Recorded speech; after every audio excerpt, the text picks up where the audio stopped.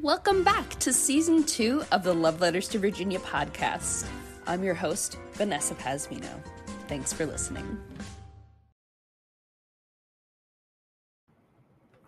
So I follow this group on Facebook. It's called I Grew Up in Tidewater.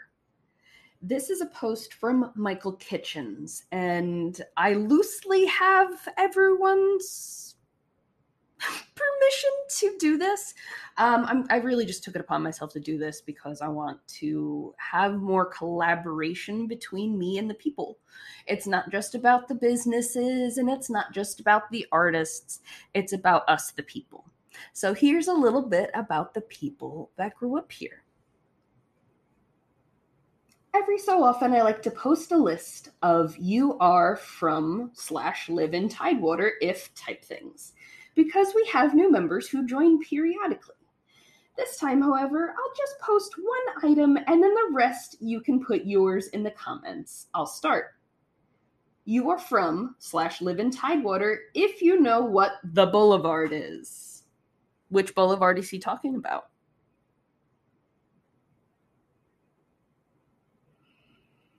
All right, Ann Suggs says, going to the original pottery in Williamsburg on special day trips several times a year with my mom, and shopping any of the many stores here, M&R, Smith & Welton's, Rice's, etc., that had such great customer service. Liz Morrison Thumb says, I'm sorry, Liz, I hope I said your name right. One of my favorite memories was driving to Chesapeake as a kid. It was mostly countryside then. We'd go to a farm and buy a half side of beef. As a teen, I'd go horseback riding. As an older teen, I watched it start to all disappear. That's so sad. Melissa Butler.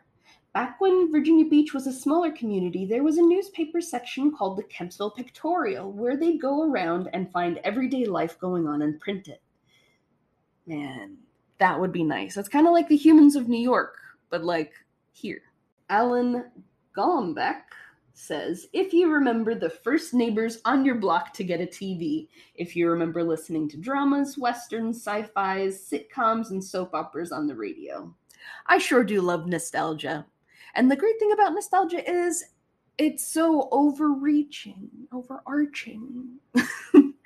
It, pretty much anyone can appreciate elements of nostalgia, no matter where you're from. David Tam Knopp says, going to the bakery tour as kids in school and everyone would have a pack of rolls going home. Or going to Jamestown and everyone on the bus would break their clay pipes that they bought at the gift shop. Cindy Green replies with, the gingerbread was the best. Jennifer Walker says, if you don't think twice about the name The Great Bridge Bridge, gotten some weird looks from people on that one, even after explaining. Shannon Duke says, the Jewish Mother at the Virginia Beach oceanfront where you could write on the walls with crayons, live music every weekend, and the best food. Pour one out for one's Jewish mother. I loved going as a kid to Doc's Pizza. My dad was good friends with George. Dad also played softball for their team. Rick Park says, if you remember the aroma of fresh bread baking around Monticello Avenue. Pam Connor Matthews says to Rick Park, or peanuts and coffee from the coffee company next to Price's Appliance. I worked at Price's for 10 years and those peanut holes would get all over our cars. Mel Beam responds to Rick Park with wholesome bread. Gave out miniature loaves on school tours. Smart merchandising. Kids wanted moms to buy it. Wayne Brown. Now this one's interesting. Anyone remember that half-sunk ferry over by Breezy Point on the base? We used to swim underwater inside of it. Probably wasn't legal and definitely dangerous, but we were just dumb, bulletproof kids. Michael A. Lang Sr. to Wayne Brown. Used to fish there. Deborah Chappell says, you played pinball at Flipper McCoy's, went to Shocky's Pizza? Shocky's Pizza. Even I don't know what she's talking about. And sang along with the words on the screen, or ate at Herd's Restaurant in VB. Now, everyone on this thread keeps mentioning Herd's, and I'm just so damn sad that it's gone. I never got a chance to try it, and everybody says it was delicious. Brenda Freeman Keller mentions Burroughs Restaurant after dance recitals and fudge cake anytime. Jean Allen says, when you walked through the doors at Rice's and smelled the fragrance of their perfume fountain, not to mention the air conditioner. Catherine L. Lane responds with, the one in downtown sounded like a car squelching to put on the brakes. Oh. Catherine L. Lane responds with, the one in downtown sounded like a car squelching when you put the brakes on. That was on second floor in Linens. I had a customer one day grab the counter and said, oh my God, my husband. I hope it wasn't my husband. Brian Beecham asks, does anyone remember the Premier Theater in downtown Norfolk? It originally was the Lowe's Theater, was the largest in Norfolk. 2,200 seats. It was converted to a concert hall by Whisper Concerts, but they didn't support the project for long. The wonderful old theater only hosted a few concerts before closing for good. A little known fact, the original generating system for the first electric streetcars in downtown Norfolk are located in the basement of the theater. The old theater and stage is now owned by Tidewater Community College as a lecture hall. And yes, I have in fact performed on that stage. Sarah Acuff, you are from Norfolk if you know where Gray's Pharmacy was. Michelle Carmody Nelson mentions Henry the Bull del Toro, Norfolk Catholic High School, Fast Brothers, aka Family Fish House, and Tidewater Fish House. Or, and I mentioned it before, Herds, as everyone loved that place. Kim Breland Ellis responds to Michelle with, I remember when he got the city freaked out by stating Mount Trashmore was going to blow up due to trapped methane gas buildup. Now, she's referring to Henry the Bull del Toro.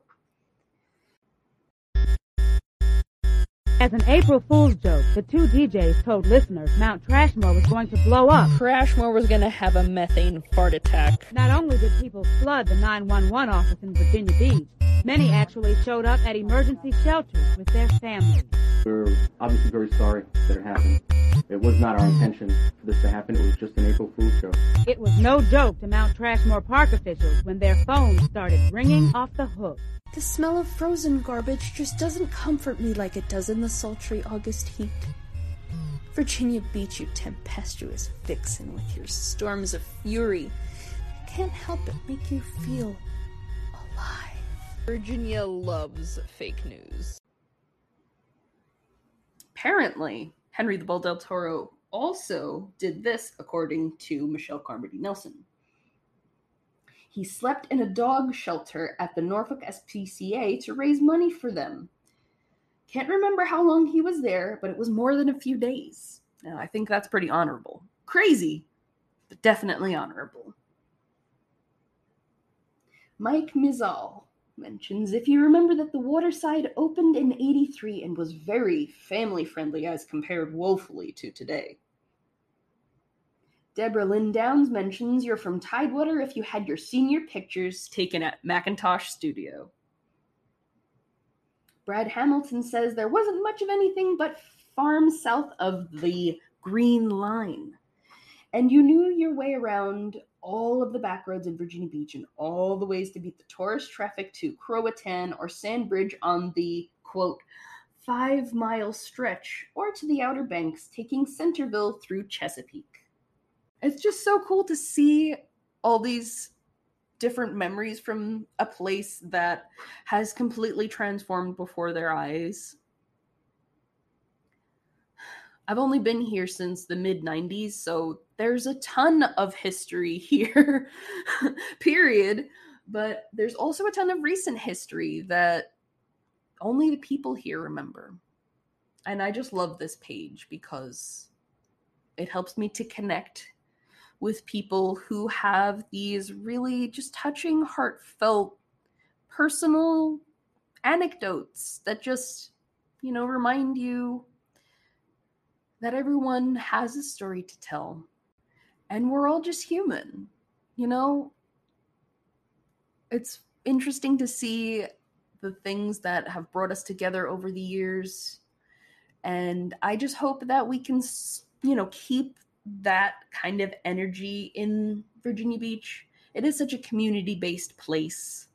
People really do care about each other, and they try really hard to help each other out. So I want to keep seeing more businesses and delightful people working together for the community.